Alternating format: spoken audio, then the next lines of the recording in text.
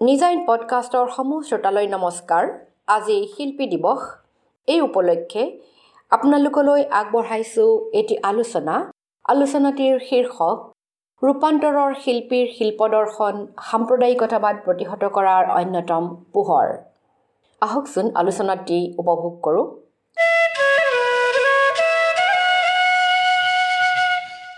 ৰূপকোঁৱৰ জ্যোতিপ্ৰসাদ আগৰৱালা এগৰাকী স্বাভিমানী অসমীয়া, গৌৰৱী ভাৰতীয় আৰু একেটি সময়তে বিশ্ব নাগৰিক।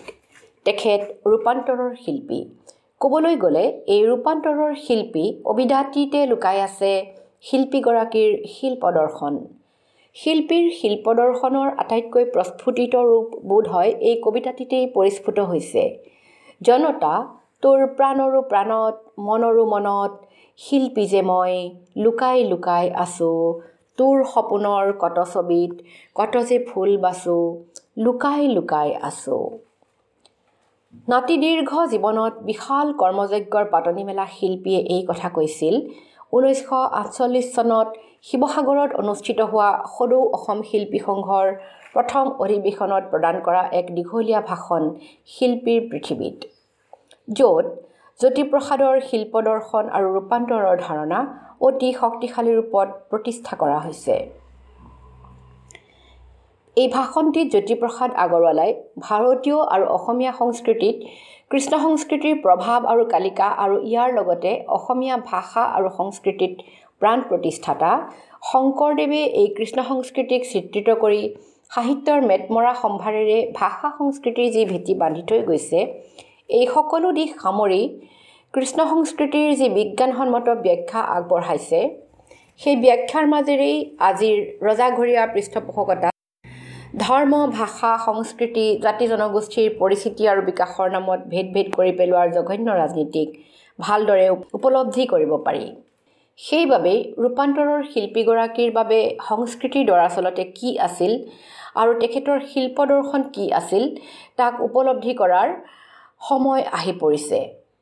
কি এই জ্যোতিপ্ৰসাদৰ শিল্পদৰ্শন, যাক আমি জ্যোতি দৰ্শন বুলিও ক'ব পাৰোঁ, যি দৰ্শনে আজিৰ এই ধৰ্মান্ধতা আৰু সাম্প্ৰদায়িকতাবাদত অতিষ্ঠ হৈ উঠা সমাজক এক সুস্থিৰ দিশৰ সন্ধান দিব পাৰে, যি দৰ্শনৰ সময়োপযোগী ব্যাখ্যা আজিও অতিকৈ প্ৰাসংগিক।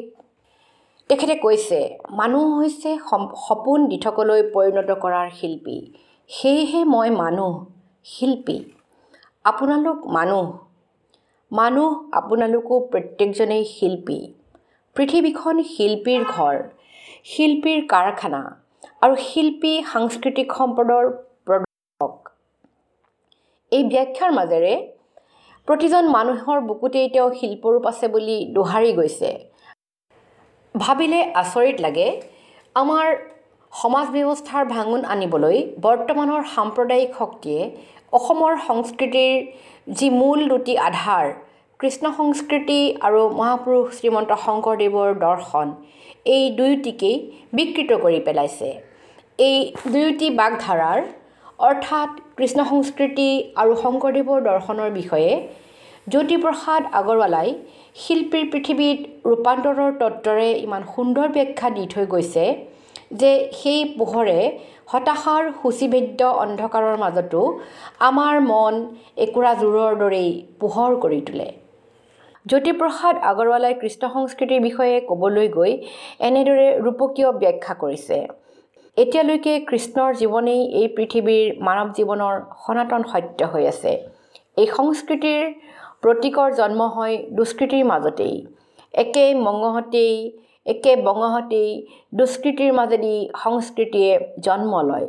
দুষ্কৃতিৰ তালৈ ভয়, তাক বধিবলৈ বিচাৰি ফুৰে। সি আহিব বুলি ভয়ত আগৰ পৰাই সন্ত্ৰস্ত। তাক জন্ম দিয়া মাকক সাৱধানেৰে থয় বন্দীশালত। সংস্কৃতি বন্দীশাল পোহৰ কৰি জন্মগ্ৰহণ কৰে। কিন্তু চালুকীয়া অৱস্থাত সি অজ্ঞাতবাস কৰিবলৈ লাগে গোৱালৰ ঘৰতহে। তাক এই গোৱাল জনতাইহে আতৌপুতৌকৈ তুলি তালি ডাঙৰ দীঘল কৰে। দুষ্কৃতিয়ে তাক মাৰিবলৈ সকলো ষড়যন্ত্ৰ কৰি থাকে, পুতনাক পঠিয়ায়। কিন্তু সকলো দুষ্কৃতিৰ ষড়যন্ত্ৰ ব্যৰ্থ কৰি সংস্কৃতিৰূপী কৃষ্ণই নিজৰ শক্তিৰ শিশুকালতেই পৰিচয় দিয়ে। গাঁৱৰ ল'ৰাৰ লগত গৰু চৰাই আৰু বজাই সুকুমাৰ কলাৰ বাঁহী, যি বাঁহীয়ে মানুহক মুগ্ধ কৰে। জ্যোতিপ্ৰসাদৰ মতে কৃষ্ণ এক সাধাৰণ মানুহ নহয়, মানৱ সত্তা নহয়। কৃষ্ণ হৈছে সাধাৰণ মানুহৰ বুকুত থকা শিল্পৰূপী সংস্কৃতি, যাক সকলো বিপদৰ পৰা আঁৰ কৰি জনতাই নিজৰ বুকুত আৱৰি সামৰি ৰাখে। সেই জনতাৰ বুকুতহে কৃষ্ণ সংস্কৃতিৰ বাঁহী বাজি উঠে, অৰ্থাৎ জীৱনৰ সুকুমাৰ কলাৰ উৎকৰ্ষ সাধন হয়, কংসৰ ৰাজপ্ৰসাদত নহয়। এই ৰূপকীয় ব্যাখ্যাৰ মাজেৰে জ্যোতিপ্ৰসাদে আমাক অতিকৈ সাধাৰণ ভাষাত বুজাই থৈ গৈছে যে মানুহক ধৰ্ম অথবা ৰাজনীতিৰ নামত অথবা জাতিৰ নামত ভাগ ভাগ কৰিব বিচৰা ৰাষ্ট্ৰৰূপী কংসই নহয়, বৰং গকুলৰ গোৱালৰূপী সাধাৰণ মানুহেহে সংস্কৃতিক লালন কৰে। ইয়াত কংসক ৰাষ্ট্ৰৰ প্ৰতীক বুলি ধৰিলে দেখা পাওঁ যে আজিৰ পৰিৱেশতো ৰাষ্ট্ৰৰূপী কংসই সাম্প্ৰদায়িকতাবাদ আৰু ধৰ্মীয় উন্মাদনাৰূপী দুষ্কৃতিৰ দানৱেৰে জ্যোতিপ্ৰসাদৰ হিয়াৰ আমঠুস্বৰূপ জনতাৰ মাজৰ পৰা ঐক্যৰূপী সনাতনী সংস্কৃতিক নিধন কৰিবলৈ উঠি পৰি লাগিছে। কৃষ্ণক মাৰিবলৈ তাহানি কংসই পুতনা ৰাক্ষসী মেলি দিয়াৰ দৰেই আধুনিক কালত হাতৰ মুঠিত ৰখা অধিকাংশ সংবাদ মাধ্যম আৰু আন অনুচৰবোৰ মেলি দি জনসাধাৰণৰ কল্যাণকামী কণ্ঠ ৰুদ্ধ কৰি নানা তৰহৰ উপৰুৱা আৰু বজৰুৱা কথাৰে জনসাধাৰণক প্ৰলোভিত কৰি ৰাখিবলৈ নিৰন্তৰে চেষ্টা চলাইছে। আৰু সেইবাবেই জ্যোতিপ্ৰসাদৰ শিল্পদৰ্শন চৰ্চা কৰাটো আমাৰ বাবে হৈ উঠিছে এক সময়োপযোগী কাম। শিল্পীৰ পৃথিৱীত জ্যোতিপ্ৰসাদে কৈছে, শ্ৰীমন্ত শংকৰেও এই কৃষ্ণকেই আমাৰ সংস্কৃতিৰ প্ৰতীক বুলি কৈ দি গৈছে আৰু তেওঁ নিজৰ জীৱনতো কৃষ্ণৰ শিল্পী ৰূপ মানৱ জীৱনত প্ৰকাশ কৰিবলৈ তেওঁ প্ৰতিবাৰে মনিষাৰে চেষ্টা কৰি গ'ল। প্ৰায়বোৰ ধৰ্মপ্ৰচাৰকেই সন্ন্যাসীৰ দৰে ধৰ্মপ্ৰচাৰ কৰি ফুৰে, কিন্তু শংকৰদেৱে কৃষ্ণৰ অৰ্থটো ভালকৈ বুজিছিল, সেয়েহে কৃষ্ণৰ আদৰ্শত সেই যুগৰ উপযোগী জীৱন গঢ়ি তুলিছিল। এই কৃষ্ণৰ আদৰেৰে অনুপ্ৰাণিত হৈয়েই শংকৰদেৱে যে ব্ৰাহ্মণত চণ্ডালত নিবিচাৰি কুল দাতাত চুৰত যেন দৃষ্টিকম সমতুল বুলি মহাত্মা গান্ধীতকৈও বহু শতিকাৰ আগেয়ে এই পবিত্ৰ অসম ভূমিত এক সামাজিক বিপ্লৱৰ সূচনা কৰিছিল, তাক তেওঁ উক্ত বক্তব্যত স্পষ্টভাৱে উল্লেখ কৰিছে। মন কৰিবলগীয়া কথাটো হৈছে যে জ্যোতিপ্ৰসাদে এই শিল্পীৰ পৃথিৱী শীৰ্ষক উক্ত বক্তৃতাটি প্ৰদান কৰিছিল দেশে স্বাধীনতা লাভ কৰাৰ পিছে পিছে। সেই সময়ত নতুন ভাৰত গঢ়াৰ, নতুন অসম গঢ়াৰ সপোনত দেশৰ কাণ্ডাৰীসকল উদ্বাউল। এই সময়তেই জ্যোতিপ্ৰসাদে ক'লে, আজি আমি কৃষ্ণৰ নামো লৈছোঁ, গুণো গাইছোঁ, কিন্তু তাৰ অৰ্থ হেৰুৱাইছোঁ।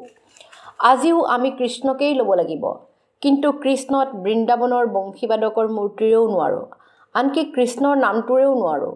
এই দুয়োটা হিন্দু ধৰ্মৰ বাহ্যিক ৰূপৰ সৈতে সোমাই আছে। আজি আমি যিখন ভাৰত গঢ়িম, যিখন অসম গঢ়িম, সেই ভাৰতত, সেই অসমত হিন্দু, মুছলমান, জৈন, খ্ৰীষ্টিয়ান, ইহুদী, শিখ আদি নানা ধৰ্মৰ মানুহ। এওঁলোকৰো নিজা নিজা সাংস্কৃতিক প্ৰতীক আছে কৃষ্ণৰ দৰে। এতিয়া আমি কৃষ্ণৰ অৰ্থটোহে উলিয়াই আনিব লাগিব আজিৰ যুগলৈ, তাৰ ভিতৰৰ সত্যটো যি সাৰ্বজনীন, সেই সত্যটো পৃথিৱীৰ আন ধৰ্মৰ বা সাংস্কৃতিক প্ৰতীকৰ পিছত থকা সত্যৰ সতে একে হ'বলৈ বাধ্য। আমাৰ প্ৰতীকৰ ৰূপ মিলাব নোৱাৰোঁ, তাৰ অৰ্থৰ মিল অৱশ্যেই আছেই, তাকেই আমি কৰিব লাগিব। সাংস্কৃতিক সমন্বয়ৰ এইটোৱেই অৰ্থ, সাংস্কৃতিক ঐক্যৰ এইটোৱেই ব্যৰ্থ নোহোৱা উপায়। এই অৰ্থ উলিয়াই সকলোৰে লগত যেতিয়া সি মিলিব, তেতিয়া তাক সকলোৱে ল'ব পৰা নাম দিব লাগিব। আজি সেইটোৱেই হৈছে। আজি কৃষ্ণৰ আন সকলো ধৰ্মৰ অৰ্থৰ সৈতে মিলা অৰ্থৰ সৈতে এই যুগৰ অৰ্থৰ নামাকৰণ হৈছে সংস্কৃতি। আজি আমাৰ সকলো ভৰসাৰ থল এই সংস্কৃতিয়েই। শ্ৰীমন্ত শংকৰৰ সংস্কৃতিৰ ৰূপান্তৰৰ নীতি খটুৱালেই আমি কৃষ্ণ নামৰ ঠাইত সংস্কৃতি নামটো পাওঁ। আৰু সংস্কৃতি কাক বোলে, তাক আজি হিন্দু, মুছলমান, খ্ৰীষ্টান, ইহুদী সকলোৱেই জানে, সকলোৱেই বিচাৰে, যাক নল'লে মানুহৰ দুষ্কৃতিৰ আক্ৰমণত ধ্বংস পাব। অৰ্থাৎ যি কৃষ্ণক জ্যোতিপ্ৰসাদ আগৰৱালাই সংস্কৃতি অভিধাৰে আখ্যায়িত কৰিলে, তাৰ আধাৰ সাংস্কৃতিক সমন্বয় বা প্ৰকাৰান্তৰে উদাৰতা বুলিও কৈ থৈ গৈছে। থোৰতে ক'বলৈ গ'লে ঐতিহ্য চেতনাৰে অহা এই উদাৰতা বা সমন্বয়ে হৈছে ৰূপান্তৰৰ শিল্পী জ্যোতিপ্ৰসাদৰ শিল্পদৰ্শন অৰ্থাৎ জ্যোতি দৰ্শন। এইবাবেই জ্যোতিপ্ৰসাদ আগৰৱালাৰ শিল্পদৰ্শনৰ মৰ্ম উপলব্ধি কৰিবলৈ হ'লে আমি মাথোন এইগৰাকী শিল্পীৰ ৰচনাৱলী বিজ্ঞানসন্মতভাৱে চৰ্চা কৰিলেই নহ'ব। অসমীয়া সমাজ, ভাষা, সংস্কৃতিৰ ভেটি বান্ধোতাসকল যেনে শংকৰদেৱ, লক্ষ্মীনাথ বেজবৰুৱা, বিষ্ণু ৰাভাৰ দৰে মনীষীসকলৰ সাহিত্যকৰ্মৰ আজিও সমানেই অধ্যয়ন কৰিব লাগিব। কিয়নো আজি কুটিল ৰাজনীতিকৰ সাম্প্ৰদায়িক শক্তিৰ হাজাৰ ষড়যন্ত্ৰৰ মুখতো অসমীয়া জাতি যদি টুকুৰা টুকুৰ নোহোৱাকৈ থাকিব পাৰিছে, তাৰ গুৰিটো হৈছে এইসকল মনীষাই উদাৰতা আৰু সমন্বয়ৰ মাজেৰে গঢ়ি থৈ যোৱা সমাজখনহে, আৰু তেওঁলোকৰ কলমেৰে নিগৰি অহা কালিকা লগা শব্দবোৰহে, যি আমাৰ চেতনাৰে প্ৰবাহিত হৈ আছে হয়তোবা আমি নজনাকৈয়ে। জাতিৰ সংকটকালত তেওঁলোকে শব্দৰ মাজেৰে দি থৈ যোৱা নিদানবোৰৰ দৃষ্টান্তৰেই আমি ভাঙোনমুখী সমাজ বাৰে বাৰে জোৰা লগাব পাৰোঁ। হাজাৰ সংকটৰ মাজতো আজি অসমীয়া জাতি সেইবাবেই সৌভাগ্যৱান। পৰিহাসৰ কথা এই যে যিজনা জ্যোতিপ্ৰসাদে প্ৰতিজন মানুহৰ বুকুতেই শিল্পী লুকাই থাকে বুলি কৈ গৈছে, দেশৰ সেই জনসাধাৰণৰ অধিকাংশই কিন্তু নিজৰ প্ৰাণত লুকাই থকা এই শিল্পী সত্তাৰ ৰূপ দেখা নাপায়। কিয়নো এতিয়াও দুবেলা দুসাঁজ যোগাৰ কৰাৰ চিন্তাতেই জনসাধাৰণে নিজকে সংকুচিত কৰি ৰাখিবলগীয়া হয়। ইয়াৰ লগতে থাকে অজস্ৰ ষড়যন্ত্ৰ। প্ৰচাৰ মাধ্যমৰ জৰিয়তে নানানটা ফন্দি, হাজাৰ হাজাৰ হিতাধিকাৰী আঁচনি, কোটি কোটি টকাৰ ঋণ লৈ দেশৰ কৰ্মসংস্থাপনহীন জনতাক বিনামূলীয়া আঁচনিৰে চলাই ভুলাই ৰাখি তেওঁলোকৰ মূৰতেই সেই ঋণ জাপি দিয়াৰ কৌশল, একাংশ মোহগ্ৰস্ত শিল্পী সাহিত্যিকক নিচাগ্ৰস্ত কৰি ৰাখিবলৈ অনেক প্ৰলোভনৰ জাল। এনে পৰিৱেশত শিল্পী দিৱসৰ নামত তেখেতৰ শিল্পদৰ্শনৰ স্বৰূপ উপলব্ধি কৰাৰ বিপৰীতে উপৰুৱা গীত মাত বক্তৃতাৰে মায়াজাল ৰচনা কৰি সাধাৰণ মানুহৰ বুকুত জ্যোতিপ্ৰসাদে দেখা পোৱা শিল্পৰূপ মোহাৰি পেলাবলৈ বিচৰাটোৱেই সহজ কথা। বহুত ক্ষেত্ৰত তেওঁলোকে সফলো হৈছে। ৰূপান্তৰৰ শিল্পীগৰাকীক ৰোমান্টিক অভিধাৰে ৰূপ কৰোঁতেই সীমাবদ্ধ কৰি ৰাখিব বিচৰাটো সুবিধাবাদীৰ এক কৌশলহে। স্বাভাৱিকতেই আমি জ্যোতিপ্ৰসাদৰ শিল্পদৰ্শনৰ সেই মৰ্ম, ৰূপান্তৰৰ মাজেৰে সংস্কৃতিৰ বাণীকেই মানুহৰ মাজলৈ আমি কঢ়িয়াই নিব লাগিব। এই কাম কৰাৰ দায়িত্ব আমাৰ দৰে নিঃকিন সাহিত্য আৰু সাংস্কৃতিক কৰ্মীসকলৰ। তেখেতে কৈছে, জনতাৰ ভিতৰত শিল্পীটো যে নিশ্চয়কৈ আছে, তাৰেই আমি জনতাক জ্ঞান দিব লাগিব। প্ৰয়োজনত বিপ্লৱীও হ'ব লাগিব। এই ক্ষেত্ৰত জ্যোতিপ্ৰসাদ আগৰৱালা নিজেই অগ্ৰগামী। জনতাক উদ্দেশ্যি তেখেতে কৈছে, তোৰ সেই নিজানত, সেই গহনত, তোৰেই ময়েই শিল্পীয়েই তোৰ আন্ধাৰক নাশিবলৈ, তোৰ বুকুতেই বিপ্লৱী হৈ জাগিম। প্ৰশ্ন হয়, এই ধৰ্মীয় গোড়ামী আৰু সংকীৰ্ণতাৰ পৰা জ্যোতিপ্ৰসাদ আগৰৱালা কিদৰে মুক্ত আছিল? কিদৰে নিজকে তেনে এক পৰ্যায়লৈ তেখেতে উত্তৰণ ঘটাব পাৰিছিল? মানুহৰ প্ৰতি গভীৰ ভালপোৱা, মানৱতাবাদেৰে সিক্ত হৈ অহা শিল্পীৰ দৰ্শনৰ পৰাই জ্যোতিপ্ৰসাদ আগৰৱালাই সংকীৰ্ণতাৰ পৰা মুক্ত হৈ প্ৰতিজন মানুহৰ বুকুত লুকাই থকা শিল্পীৰ ৰূপ উপলব্ধি কৰিব পাৰিছিল। এয়া কোনো তত্ত্ব নহয়, সি এক প্ৰায়োগিক কথা আৰু গভীৰ জীৱন উপলব্ধিৰ বিষয়।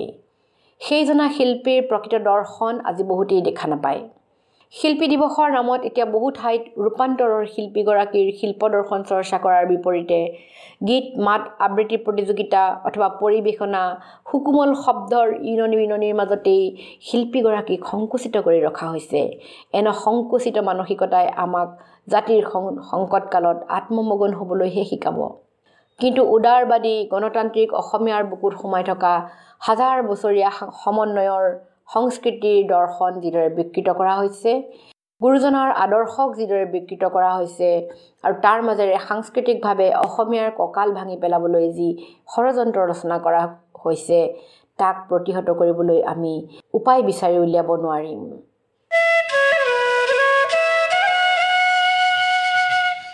সেয়া আছিল ৰূপান্তৰৰ শিল্পীৰ শিল্পদৰ্শন, সাম্প্ৰদায়িকতাবাদ প্ৰতিহত কৰাৰ অন্যতম পোহৰ শীৰ্ষক এটি আলোচনা।